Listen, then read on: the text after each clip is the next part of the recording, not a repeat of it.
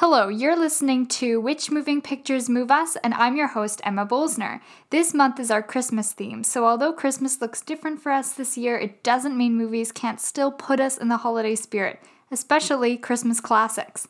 For today, I will be talking about the film The Holiday from 2006, starring Kate Winslet, Cameron Diaz, Jude Law, Jack Black, and of course, Eli Wallach. And with me virtually is my good friend Hannah. Hi. Thank you for coming back again.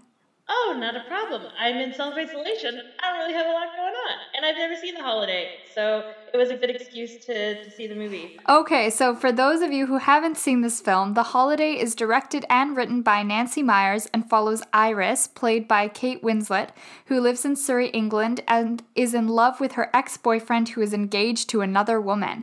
Meanwhile, Amanda, played by Cameron Diaz, who lives in LA, has just broken up with her longtime boyfriend and doesn't want to spend the holidays at home alone. The solution to this problem? House swapping during the Christmas holidays. After meeting online, Iris flies to LA and stays in Amanda's mansion, while Amanda flies to England and stays at Iris's snug English cottage. While on holiday, Iris meets Miles, played by Jack Black, who is a film composer, and becomes friends with a famous screenwriter, Arthur, played by Eli Wallach. And back in England, Amanda meets Iris's brother, Graham, played by Jude Law, and both women realize that love can occur when least expecting it. So, Hannah, what do we think of The Holiday? I overall really enjoyed it. I was a little apprehensive going into it just because it is a rom-com from 2006 and those can be very much a hit or very much a miss.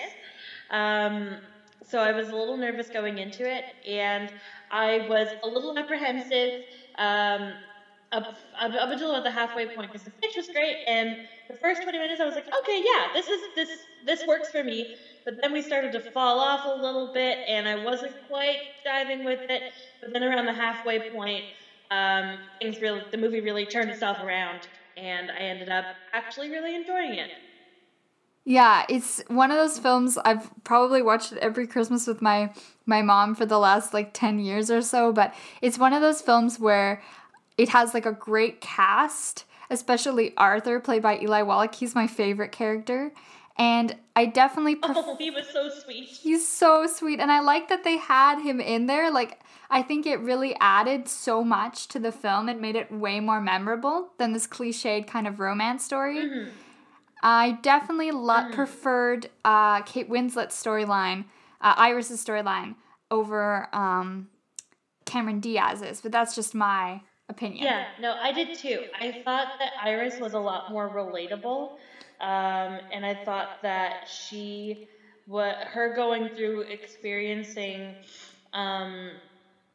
the LA life and her relationship with Walter and her later relationship with Miles is so incredibly sweet and wonderful. Kate Winslet felt like she was doing a lot more with her performance, whereas Cameron Diaz to me felt like she was varying degrees of the same note, if that makes sense. And not to say her performance isn't just as good, it is still good, but I definitely think Kate Winslet doesn't get enough credit for what she was doing in that movie because she was really selling it and doing an amazing job. Oh, yeah. She totally was, and the irony is that she isn't really a comedic actress, whereas Cameron Diaz has definitely been in more comedies. I think this is the only comedy Kate Winslet's ever been in, and I think she should be in more because she has really good timing, especially, we'll probably get into it more later, but there's this phone sequence where she's kind of the middleman, and she's so funny in it. Yeah, no, it's absolutely hilarious, and it's so surprising to me. Not only is that this movie is Kate Winslet's pretty much her only comedy on her resume, but also that Jack Black has not been a male lead in a rom-com since Holiday. And I don't know what is up with Hollywood not casting this man in more rom-coms because he was easily one of the highlights of the film. His Miles is so sweet and is so genuinely very funny and compassionate and is so I could listen to him talk about film scores all day. And he's Jack Black. He's so charismatic when he's on screen. He has such a screen presence, and he really holds his own against Kate Winslet. And I was a little worried that he wouldn't be able to, because Kate Winslet's like Kate Winslet, like she's done Titanic. Yeah. And up to this point, Jack Black's only big film had really been like School of Rock. That was really his only big film on his resume.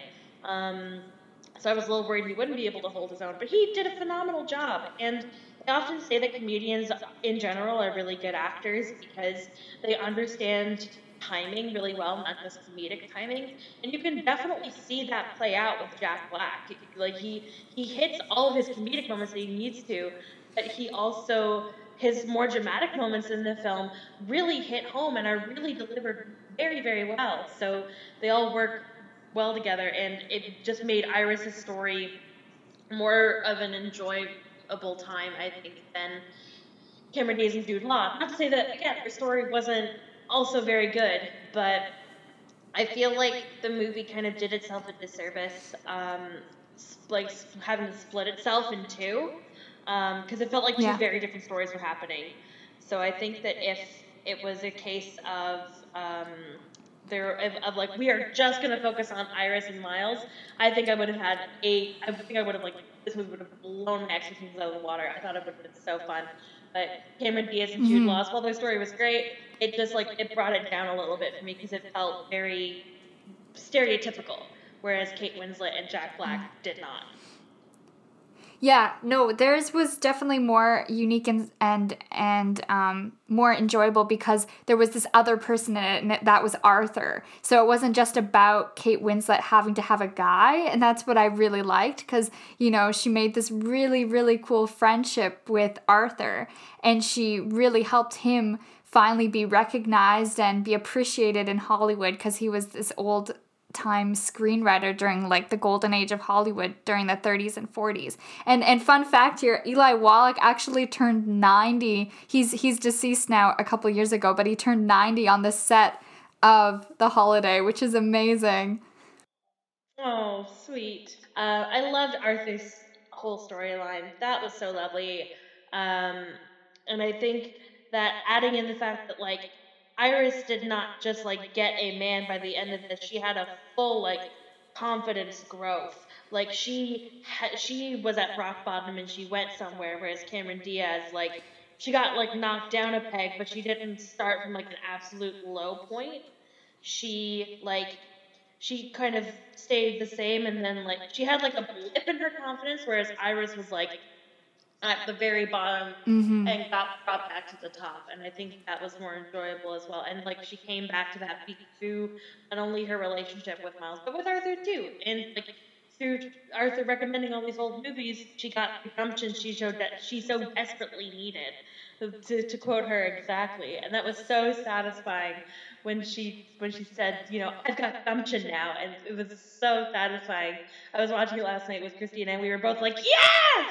Yeah, I love the word gumption, and I love how Nancy Meyers pays homage to all these old classic female characters and female actresses during the 40s, like, you know, Kate Hepburn and Barbara Stanwyck and Ingrid Bergman, because, you know, we usually think of the 1930s and 40s as women being very submissive and you know, being there just for a man, but there was some really interesting films back then where women were really stealing the show, and there were great actors, and I loved how Arthur wanted Iris to become more confident by watching these movies, and how when she finally stands up to her ex, Jasper, who literally says, I don't want to lose you, but I'm also getting engaged, so can I please have you on the side? And when she literally stands up to him and says, you know, shows her gumption, it's so amazing. I'm smiling the entire time. Yeah, it was incredible. It worked so well. And it just, like, it was such a satisfying moment in Kate Winslet's arc. It was just the ultimate, like, because the whole time I was watching, I was like, my God, don't talk to him anymore. Hang up. Stop it. No. Stop it. Stop it. Yeah. So when she finally stood up for herself and cut him off fully, I was cheering. I was so not just happy and excited, but relieved. I was like, thank God she finally got some sense into her. Their relationship was so toxic. Like, on her holiday, he sends her work to do. Please help me finish my book. It's like, it's her holiday. Why don't you ask your squeeze of a girlfriend to do it? Yeah, and also, like, she literally showing up when, like, she hasn't really told anybody where she is. Yeah. Like, go away, please. This is stalking him. And also, it's not even that, like, he was about to be engaged. He was, like, already engaged. This man is going to be Yeah. married. And he still had the audacity to show up and be like, you look really great, Iris. Can I have you on as my side piece, please? Because I really like our relationship. Like, no, get out of here. Absolutely not. I think Yeah. I think that's why at least you and I prefer Iris more, because I think people can relate to unrequited love or unrequited crushes much more than what a very high profile businesswoman like Amanda is doing with her life, where she could basically get any man. And I think Iris is more relatable in that way. Yeah, definitely. And again, like, Cameron Diaz's storyline was great, but it was like, the character growth just felt more satisfying with Iris. Like, she gained so much confidence and self-respect, and she found this great partner in Miles who's not going to belittle her in any way, shape, or form, and they really get each other, and their chemistry is amazing. Whereas Cameron Diaz cried for the first time in 15 years, so that's exciting, I guess. And apparently she needed a man's help to do that. Okay, Yeah. sure. Yeah, her growth was her lack of crying. And she needed to be with a guy that cries too much in order to get some tears. Yeah, exactly. And it was a good callback to the beginning of the film, where she's like just having broken up with her boyfriend, and she's like, "Come on, cry, please. Come on, Nate, cry, please." Like, it was a good callback to that, but at the same time, I was like, "Great, okay, we have two ends of the spectrum here, and I vastly prefer one to the other, even though." Yeah. Cameron Diaz and Jude Law's performances were still, like, very good, but Kate Winslet, I expected Cameron Diaz and Jude Law's story for the most part. Like, that was expected, but I think the unexpected nature of Iris and Miles' story was so lovely. And I did not expect Jack Black to be a major player. I didn't expect him. I didn't even know he was in this movie, because the three people listed on Netflix as, like, the big three stars of the movie are Kate Winslet, Cameron Diaz, and Jude Law. Jack Black isn't listed in that initial cast list, and so when he showed up at the beginning, I was like, wait, is that Jack Black? What? Okay, Jack Black is here. I guess he's just going to be his usual, like, funny, supportive, like, best friend character, but no, he was the romantic lead, and it was such a surprise, and I absolutely loved it for him. I am surprised he isn't in more rom-coms, because I thought he was adorable. He was so cute in it, and he was so unique. Yeah, like, you don't often, like, when you're dealing with, like, Hollywood stories, you'll see, like, oh, like, actors or directors, but the fact that he was a composer, a film composer, was something really unique and interesting, because I really like film scores. I listen to film scores and stuff like that constantly. If I'm studying, the go-tos are either Ghibli or Swan Lake, but I will go to film scores when I need, like, just something to listen to when I'm writing something. And when the movie first started, and Jack Black was playing the main theme of the movie on his little piano, I was like, oh, wait a second, I know this theme, and I was, like, getting swept up in that, and being like, hey, I recognize this. This is where this theme is from. But then to see Jack Black there was such a lovely surprise, and he didn't sound like he was an actor reading his lines when he was talking about amazing film scores when they were in the video rental store about halfway through. He didn't sound like he was just an actor reading his lines. Yes, well, apparently that whole Blockbuster, now that Blockbusters hasn't been around for many, many years, but that's what kind of dates this movie, but it works. But apparently that whole Blockbuster scene was entirely improvised. Nancy Meyers basically said, Jack Black, you just take the wheel, you do your thing. So it wasn't scripted at all. that's probably why it seemed so real. Yeah, no, and that's great. And that is, again, a real testament to how skilled of an actor Jack Black is. The fact that he was able to just, like, get in there and whip out this amazing scene that I can't stop thinking about in terms of, like, how good of a performance it is absolutely incredible. And why aren't we casting Jack Black in more things? Like, the most recent movie on his resume is what? The most recent thing. Jumanji. Yeah, Jumanji. Which, don't get me wrong, I'm sure he's great in the Jumanji films. I haven't seen them yet. Which I'm pretty sure Christina's adamant about changing. He's really funny in them. Yeah, and I've heard really good things about his performance there, but he's just, like, he's really funny in them, but he's very cliched. Yeah, exactly. And, like, I think it's time that it was really bold of Hollywood, I think, to cast Jack Black in that role. And the fact that he's not celebrated for it more is astounding to me.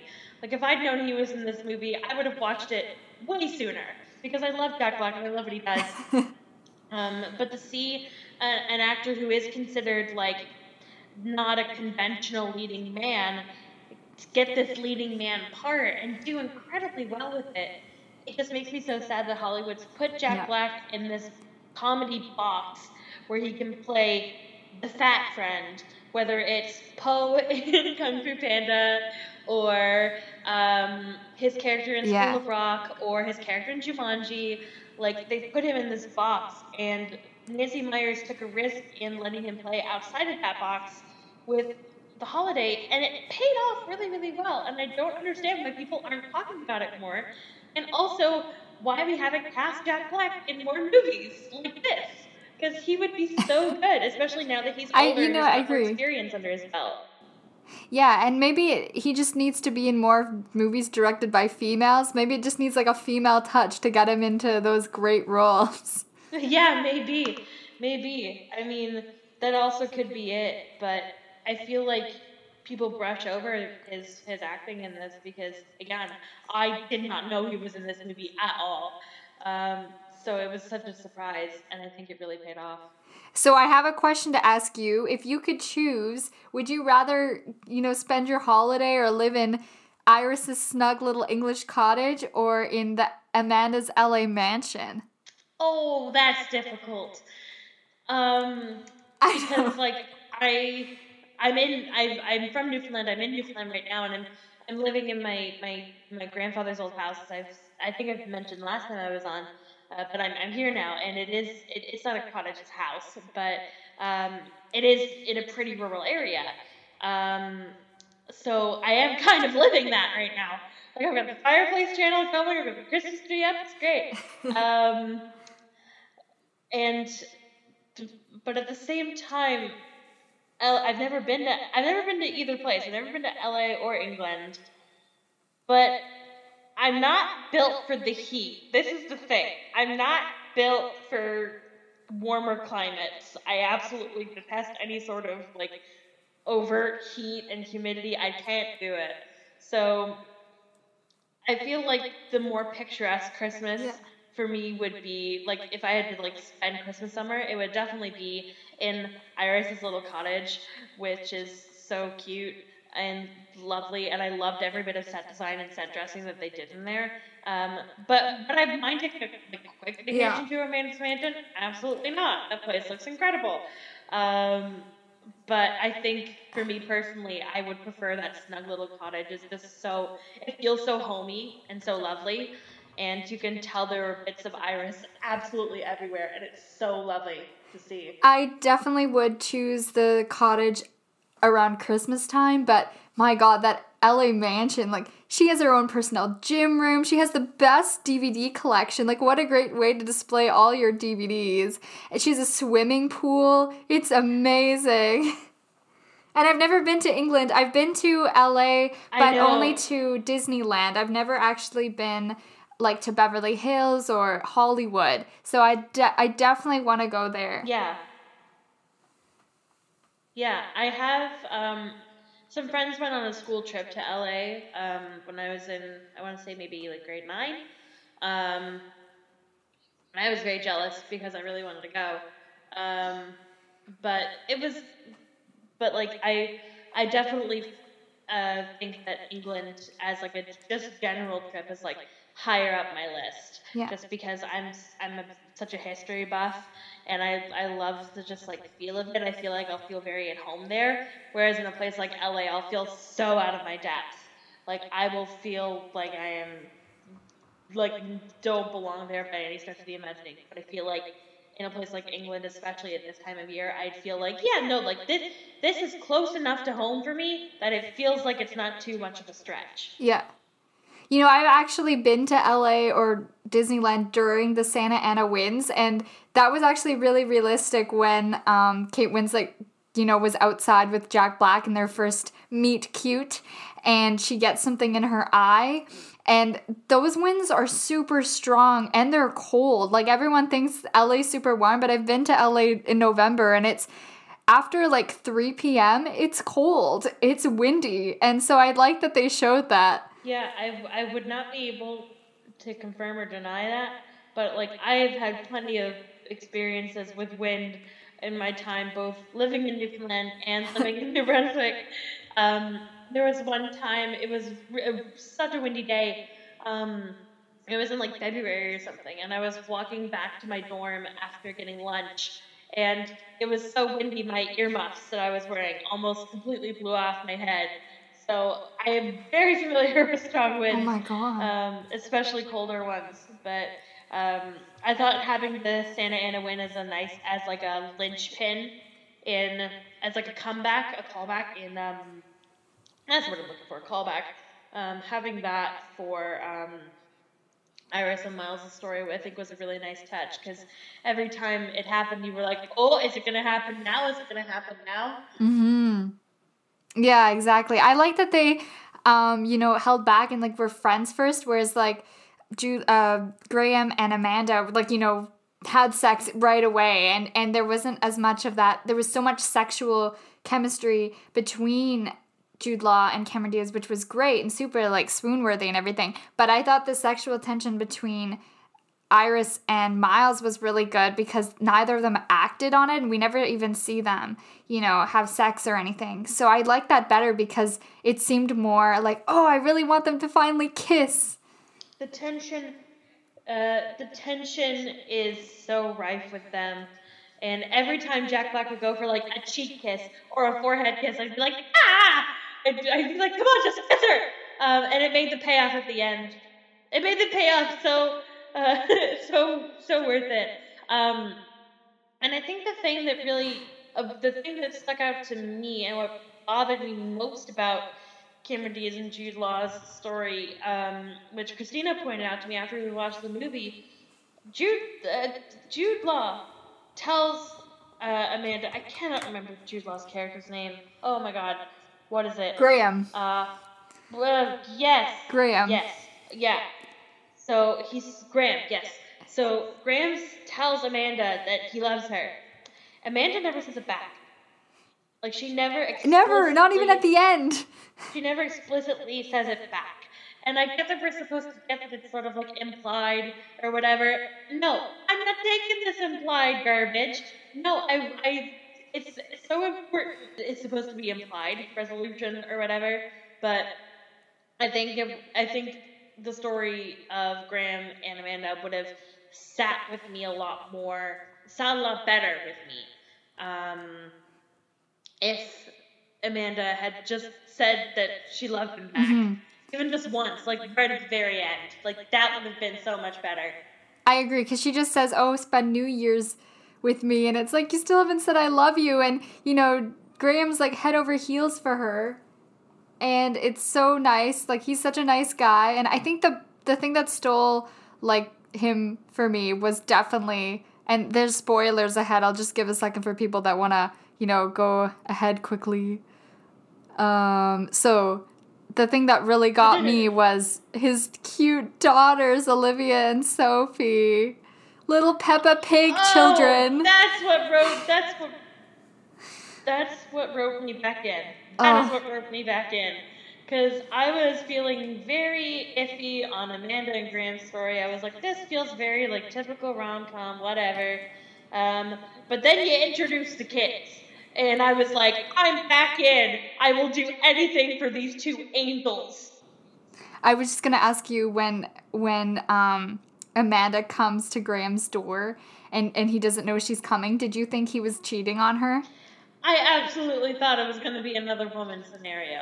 I absolutely thought that was going to be Yeah. it. I was we were watching it and there was like the subtitle of like dishes clinking and I was like he's with somebody else and that's why he's not opening the door. He's with someone. He's with someone. But then the girl showed up and I was like, "Oh, wait, this is all okay. This is so much better than what I was anticipating." Yeah. And they're so cute too. Oh my god, they're adorable. And like I find that Hollywood a lot does not focus on like single fatherhood. Like it's fatherhood and like paternity is not as prevalent in media in general as like single motherhood and maternity. And so to see Graham take on this very like he's so good with the girls. Yeah.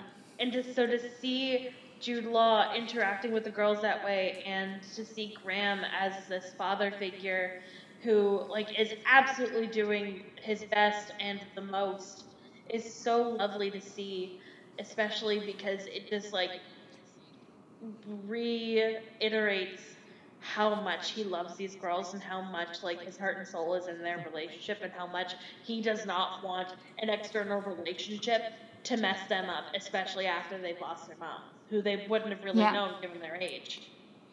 Yeah, exactly.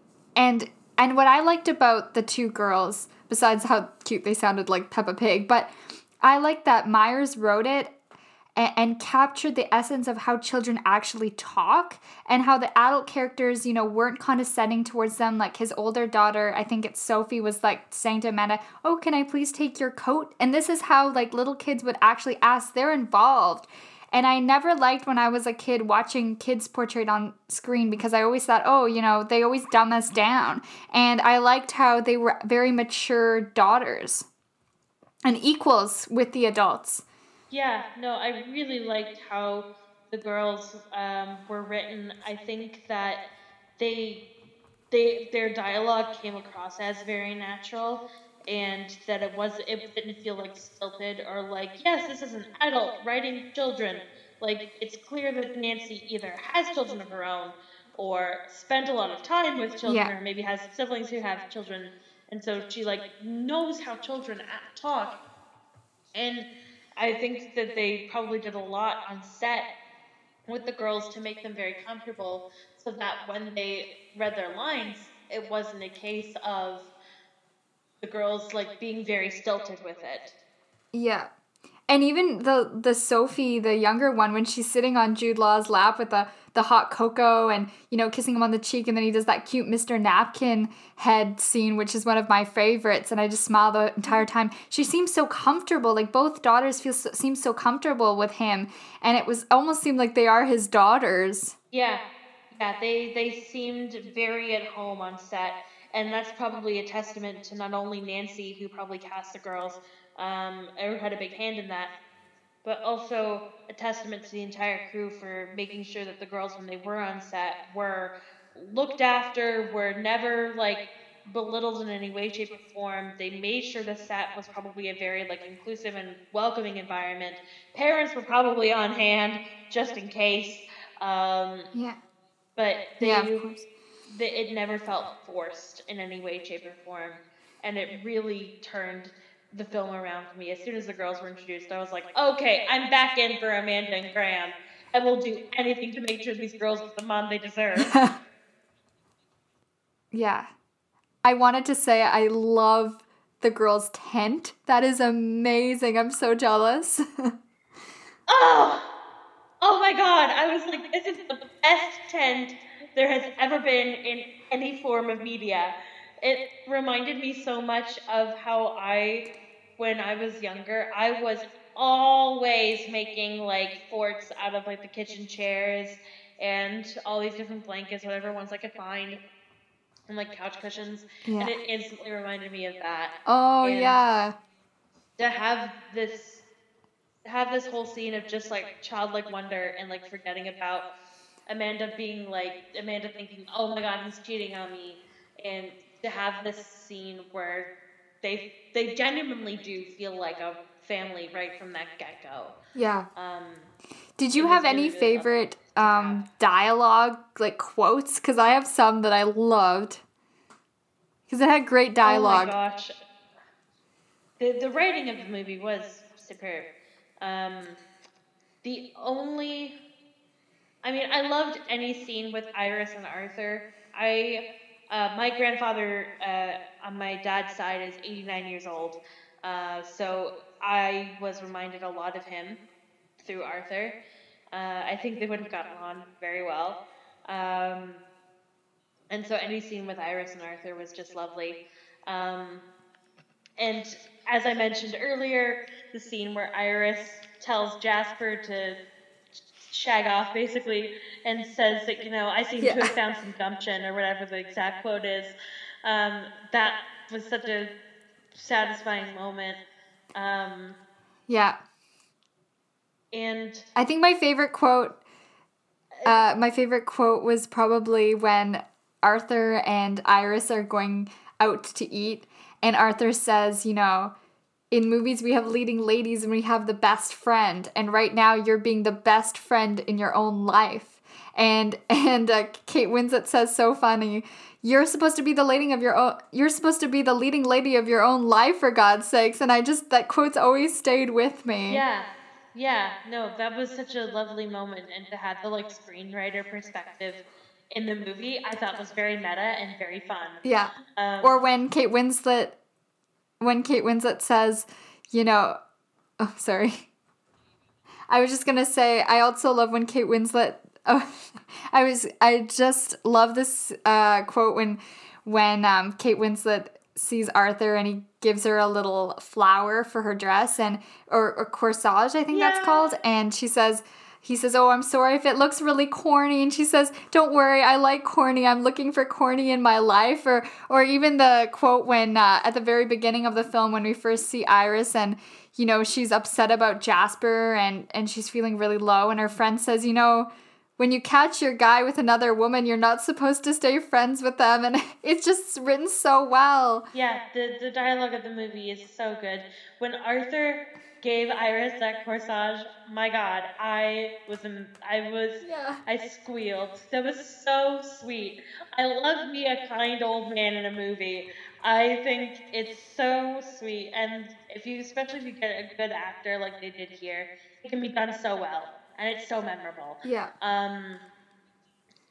I mean, I can't really think of any exact quotes, but I really loved the one you mentioned about Arthur and Iris' conversation over dinner, where he tells her, you have the potential to be a main character, but you're the best friend in your own life. Yeah. That really did stand out for me when I was watching it last night, and it made me go, because there's a lot of talk on the internet right now about people who have the main character energy, and I've always loved the idea that everybody's a main character or the hero of their own story, and that's why I love books like Vicious by V.E. Schwab, where there's no clear hero villain in this superhero story. Both characters are so ambiguous and so morally gray, but they are the heroes of their own narratives because they're seeing it from their perspective and they're justifying their own means to an end. Yeah. So I thought that was a really good bit of foreshadowing about how this conversation of being a main character in your own story is still happening today, just in a slightly different way. Because I think right now people are like, you're acting like such a main character, can come off as a bit of a negative way. But if somebody's acting like the main character of their story, it's because to them they are the main character, and everybody else is just a supporting cast, and nobody should ever feel like they have to be the supporting member, the supportive friend of their own rom-com or action story or whatever story their life ends up taking shape to be. Yeah, I like that. You have to be the hero of your own story. I like that, Hannah. I've thought a lot about it for many years, and it's one of my favorite tropes. So it's always interesting when it pops up in different ways. I'm always like, oh, hey, I think about this too much. Yeah. I also like because Amanda works for a movie company and she does the trailers. And the one thing I do like about her, well, there's some things, but I do like that it's realistic of how men usually are intimidated by high profile women who usually make more money than them or have a really good job or really powerful job. And I think they show that really well with her ex-boyfriend. But what I really love, and they only do it in like the first half of the film and they don't really continue, but I love the trailer sequences in Amanda's head when it's like Amanda Woods is looking for love and she's like trying to, distract herself and she's having these sequences in her head. They're really funny. Yeah. Like, I thought that they were fun. It was funny the first time, but the fact that it kept going for me, it was a bit of it took me out of the movie every time.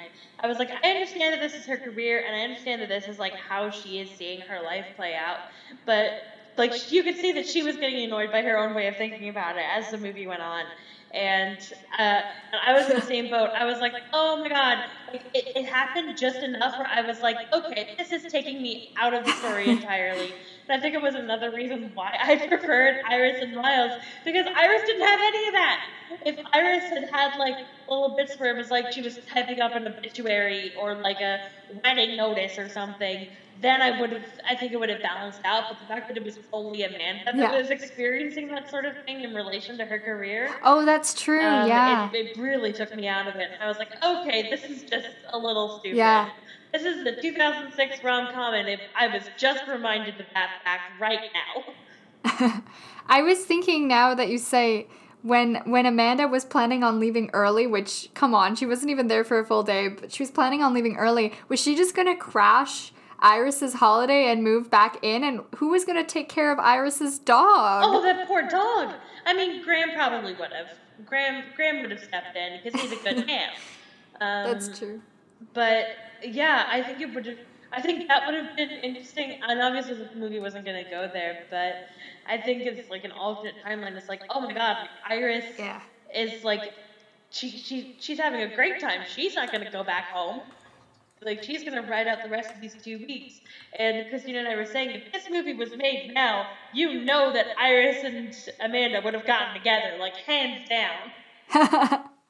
Yeah, actually, during their online communicating, it kind of seemed like there was some, like, attraction there. Yeah, definitely. And I feel like you're staying in the other person's home when they aren't there. You're getting a very intimate look at the other person's life without them lording over it or like worrying about what you're seeing. Like, and so like it allows you to get to know a person in a really interesting way. So like obviously at the end when we do see them together, like of course they're good friends because they've had this really intimate look at the other person's life. But if this had been made even like 5 years ago, I would have been like, please let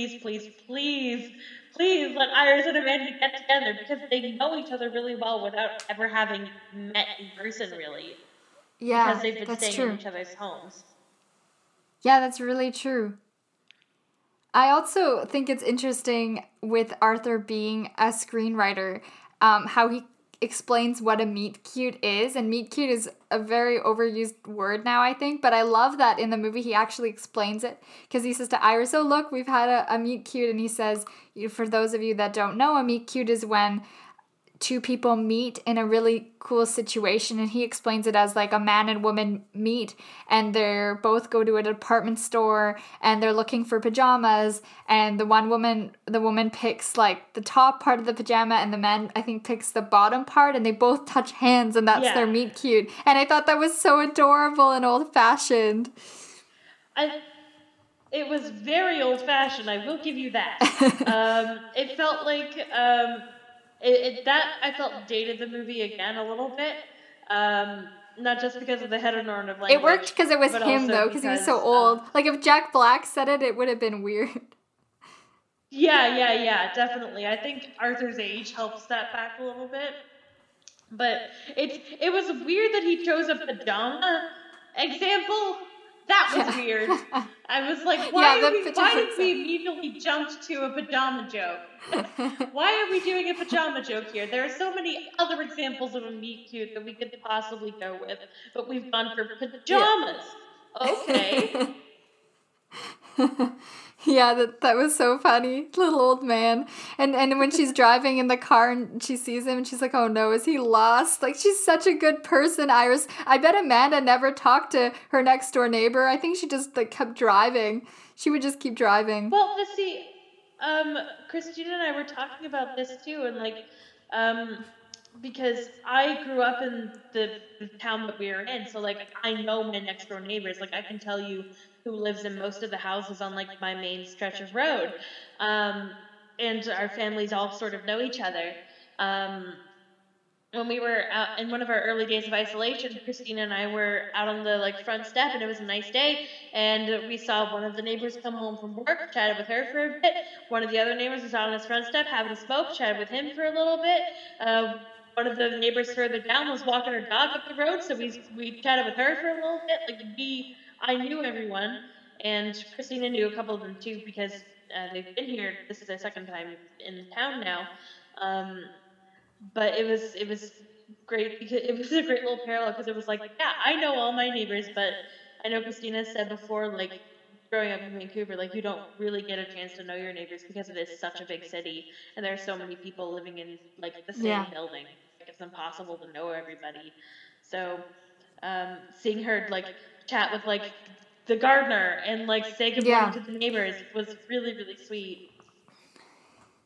Yeah, and she says good morning to all the workers, the gardener and, you know, Amanda's assistant and all these people. And I'm thinking she knows all their names. And I'm thinking, I wonder if Amanda knows the names of everyone that works at her house.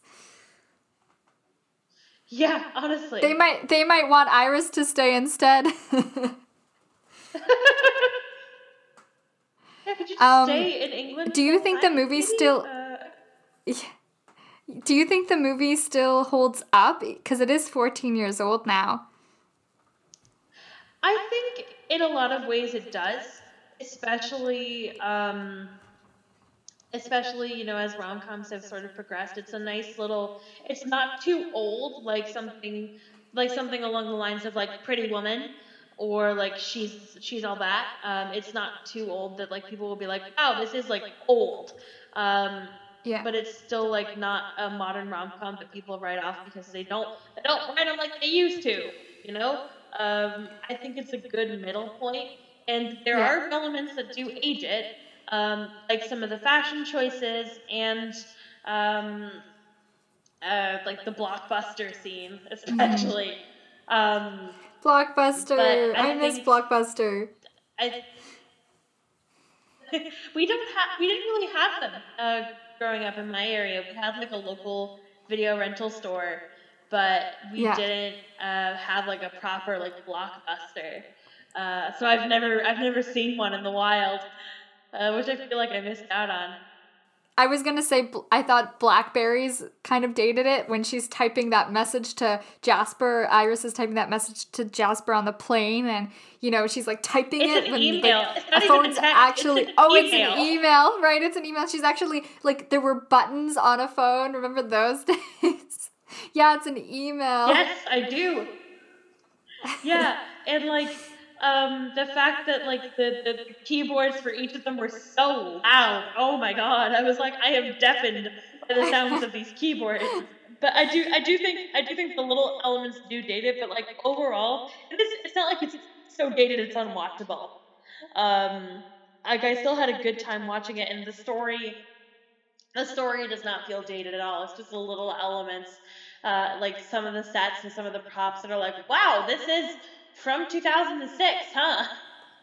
Yeah, because the dialogue and the characters are so good, and the cinematography and the way the cast is, that's what really holds up. And those little things about Blockbuster and Blackberries, I mean, you forget it during the movie. You don't really think much of it. But I thought, wouldn't it have been funny in that Blockbuster scene when, you know, Jack Black is going around and singing songs from movies? Wouldn't it have been funny if he, like, picked up Titanic and started singing My Heart Will Go On? Oh my god, I wish I bet you, knowing Jack Black's style of comedy as much as I do, I absolutely bet you that there is a deleted scene somewhere on the Yeah. cutting room floor where he probably found a copy of Titanic and like started riffing on it, and they just couldn't use it because people in like the crew and the extras just absolutely lost their minds. Yeah.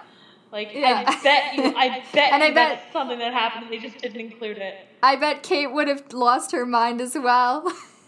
What do you think, and we'll probably spoil this for people who haven't seen the movie, but what do you think happens at the end? Who do you think? I like that we don't really know and it ends like on New Year's Eve, but I'm curious like who goes where, if their relationships last or not. I think Iris and Miles last. I definitely do. I think that this experience was something that they both really needed, and I think that they've both grown to not only rely on each other, but also to just like be like they're so entwined at this point that I can't see that relationship failing. But the difficult one is Amanda and Graham. That's the difficult one. Because she's so like not flighty, but And the kid factor. the kid factor too. I do think they'd have a little bit more of an up and down than Iris and Miles. I think Iris and Miles will be very steady. Like they have such great chemistry right off the bat. They'll be fine. I think that the pressures of Amanda's career might be a really big effect on her and Graham's relationship, especially if they do decide to do like long distance in any way, shape, or form. But like I do think they last too. But maybe they'd have a little bit more conflict in getting to a stage where like they're married and they're raising the girls together. I feel like they'd have a little bit more conflict in that like in that still like dating stage, and that they're not in this heightened like time capsule of 2 weeks. But I think Iris and Miles absolutely stick together, not just because they have great chemistry and they seem so well suited. I wonder if Iris moves to LA with Miles. Ooh, I think she would, because because like Jasper's in the UK, and I feel like she would want to like cut. Yeah, and she works with Jasper, like she doesn't want to have that job anymore. Yeah, and like she's a qualified journalist, and like also if she tells Arthur she's a writer, I'm sure he could get her some jobs. Like, she would be fine. She would be fine. But I think she would definitely move to the US with Miles to like cut all ties and be like, and just really set herself up for success in her future that way. I agree. So before we move on to the Last Judgment, I have some fun facts, because there's actually a lot of cool facts about this movie. The website, which is called Home Exchange, is, for many people know this, it's actually real. It's a real website where you can exchange houses with somebody. No! Yes. I was saying to Christina, I was like, this has to be something like that they made up for the movie. This cannot be real, because it feels like a sort of weird precursor to like Airbnb. No, it's actually, it still exists. Oh my god, that's so funny. So Nancy Meyers, you really know you've made it in Hollywood, because she literally wrote this film with all 5 of the main actors in mind. So that's Kate Winslet, Jude Law, Jack Black, Cameron Diaz, and Eli Wallach, because she knew they would do it. So wow, if you know you're writing a script and you know Kate Winslet will do it, wow, you've definitely made it in Hollywood. Like, what a show of confidence also. Like she knows she's going to get these actors, like, without a single doubt in her mind. Like, scheduling conflicts be damned, she will be ready and waiting whenever these actors are available. Props to her. Because they were all perfect for their role. Yeah, because they works, and that's because they were written for all of them. Like, I can't see anyone else in those roles. No. So the scenes in England with Cameron Diaz and Jude Law, they were actually filmed in Surrey, England, in a village called Sheer. But Rose Cottage, Iris's house, was built just for the movie, and it was built in 4 days. Oh my god, what a turnaround. Right? It looks like it's been there for 200 years. Like, imagine having to build a whole house in like this very specific like old English style cottage with like all the set dressing inside. Like this cannot just be like a new cottage. Like this has to look like it has been lived in. Do you know if they like took it down after they finished filming or if they like kept it up? Yes, they had to take it down because it was city property. Oh, too bad. I know. I would live in it. And you know that trailer that Cameron Diaz or Amanda's working on, and it stars Lindsay Lohan and James Franco? Yeah, that's a fake. So that's a fake trailer, and Nancy Meyers directed The Parent Trap, which stars Lindsay Lohan, and she was friends with Lindsay Lohan at the time and asked her to do that fake movie trailer. So for Amanda's movie trailer company, which is cool. And Cameron Diaz apparently kept all her characters' clothes, because why not? I mean, why not? If Cameron Diaz, I feel like at that point was like rolling in it because, like I think there were at least 2 Trek movies out at that point, so like she was making bank, and that's the only thing I know Cameron Diaz from really. So, but like I figured that the movie trailer was fake. I figured the movie trailer with like Lindsay Lohan was fake, but I thought it was very cool that they got like Lindsay Lohan and James Franco to like do a cameo. But also, again, that dates the film a lot. If your 2 big stars are Lindsay Lohan and James Franco. I was thinking that too when watching it. I thought, oh my gosh, they were so big in 2006 before Lindsay Lohan got really, downhill with her drug addictions and jail time. Yes. Oh my gosh. Apparently, in an interview I saw quickly, Kate Winslet says this is the biggest film she gets approached about from fans on the street or on a plane or in random places. And she says she always can predict who will ask her about The Holiday. It's usually a woman in her 20s or 30s or a woman with a mom. And she's always been surprised because most people expect the movie that she gets most asked about as Titanic, but it actually is The Holiday. And it's also the biggest movie Jude Law gets approached about. And he's always, like, sometimes people go on the street and call him Mr. Napkin Head. Well, and I mean that's just a testament to how iconic the movie's been. And I hadn't seen it before. Like I knew it existed, but it's been really hitting a popular stride in the past couple years. And I just hadn't sat down and watched it yet. And I can definitely see why people like it so much. Like it's a really enjoyable film, and it's got a lot of really good elements working for it. So. That is surprising to me that like Kate Winslet, who like did the beast that is Titanic, like literally. Her most asked about movie is this little holiday rom-com. That's so funny. I have 2 more facts. So the Dustin Hoffman cameo in the Blockbuster when Jack Black is singing the song from The Graduate, that was actually not planned. He was walking in the neighborhood and he's friends with Nancy Meyers, and he asked if he could be in it for a scene of a cameo when he says, "Oh gosh, I can't go anywhere," or something like that, which I think is so funny. How many connections does Nancy Meyers have? And the last fact I have is that Ethan, who is Amanda's ex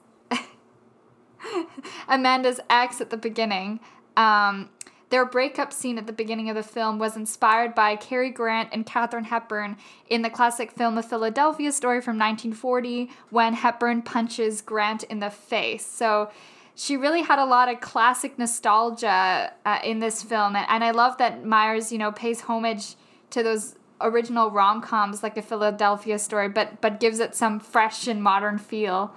Yeah, definitely. Like I thought the breakup scene at the beginning was done really well, but I lost my mind when Cameron Diaz punched Ethan. I was like, oh my gosh, she went for like that wasn't even a slap either. That was like she went for the kill. Yeah. It was so funny. And I love that it showed her hand hurting after she was like shaking out her hand, because that would hurt so much. Yeah, it was totally realistic. Like, if you punch somebody, it will hurt you more than it will hurt the person. Yeah. 9 chances out of 10, especially Yeah. if you like don't punch people regularly. Oh, I actually have one more fact. This was the first movie where Kate Winslet used her own speaking voice and accent, like didn't use an American accent, and also one of the first films where she plays a modern day woman. I don't know how many more modern films she's done since then, but... So, should we move on to the final judgment? I think it's time. Okay, so did the holiday move you or not, Hannah? I think it did. I think especially when you factor in Iris and Miles' story that told half of the film, it's just so lovely and it has so much going for it. And once you get the turnaround around halfway through with Cameron Diaz and Jude Law and their story, once you get that turnaround with them, it just sweetens the pot even more. I don't know how often I'll revisit this, but I definitely think I will next Christmas. I think this might be an annual viewing. Yeah. It definitely moved me to, I consider it like a holiday Christmas classic, even though it doesn't really talk about Christmas too much. I mean, it kind of skips Christmas altogether and goes straight to New Year's. But the acting is great. I love the dialogue. I love the old homage to classic holiday films, and that Kate Winslet's actually watching those old classic films in, the big screen TV room that Amanda has. I love the little girls in it, and that's what made me really root for Cameron Diaz and Jude Law's characters. They were so sweet, and it was so organic. I also forgot to mention, but Hans Zimmer did the score, and I loved the score, and I also love the Christmas tunes that are inside, like Ella Fitzgerald, and there's some really good tunes. But I think the main part that moves me is definitely Miles and Iris's relationship, the little girls, and of course Arthur. He totally moves me, and at the end when he's at his ceremony that Iris finally convinces him to do and helps him get ready for, it's so sweet, and his speech and all the people that greet him, it brings like tears in my eyes because he expects only 11 people to be there, and the audience is filled with all these smiling faces, and I love that, and I love Mr. Napkinhead, and I just love the feel of it with the contrast between, the LA home and the beautiful winter cottage. And it's just great, and it's great to show two really powerfully and strong female leads. I love that. Well, Hannah, I want to thank you for coming back on the show. Yeah, thank you for having me. It's always a fun time. And I'm so glad we got to talk about one of my personal favorite holiday films, and I really encourage everyone to see this. It's on Netflix in Canada right now, and it'll just brighten your day. And if you haven't already, please press the subscribe button. Thank you for listening.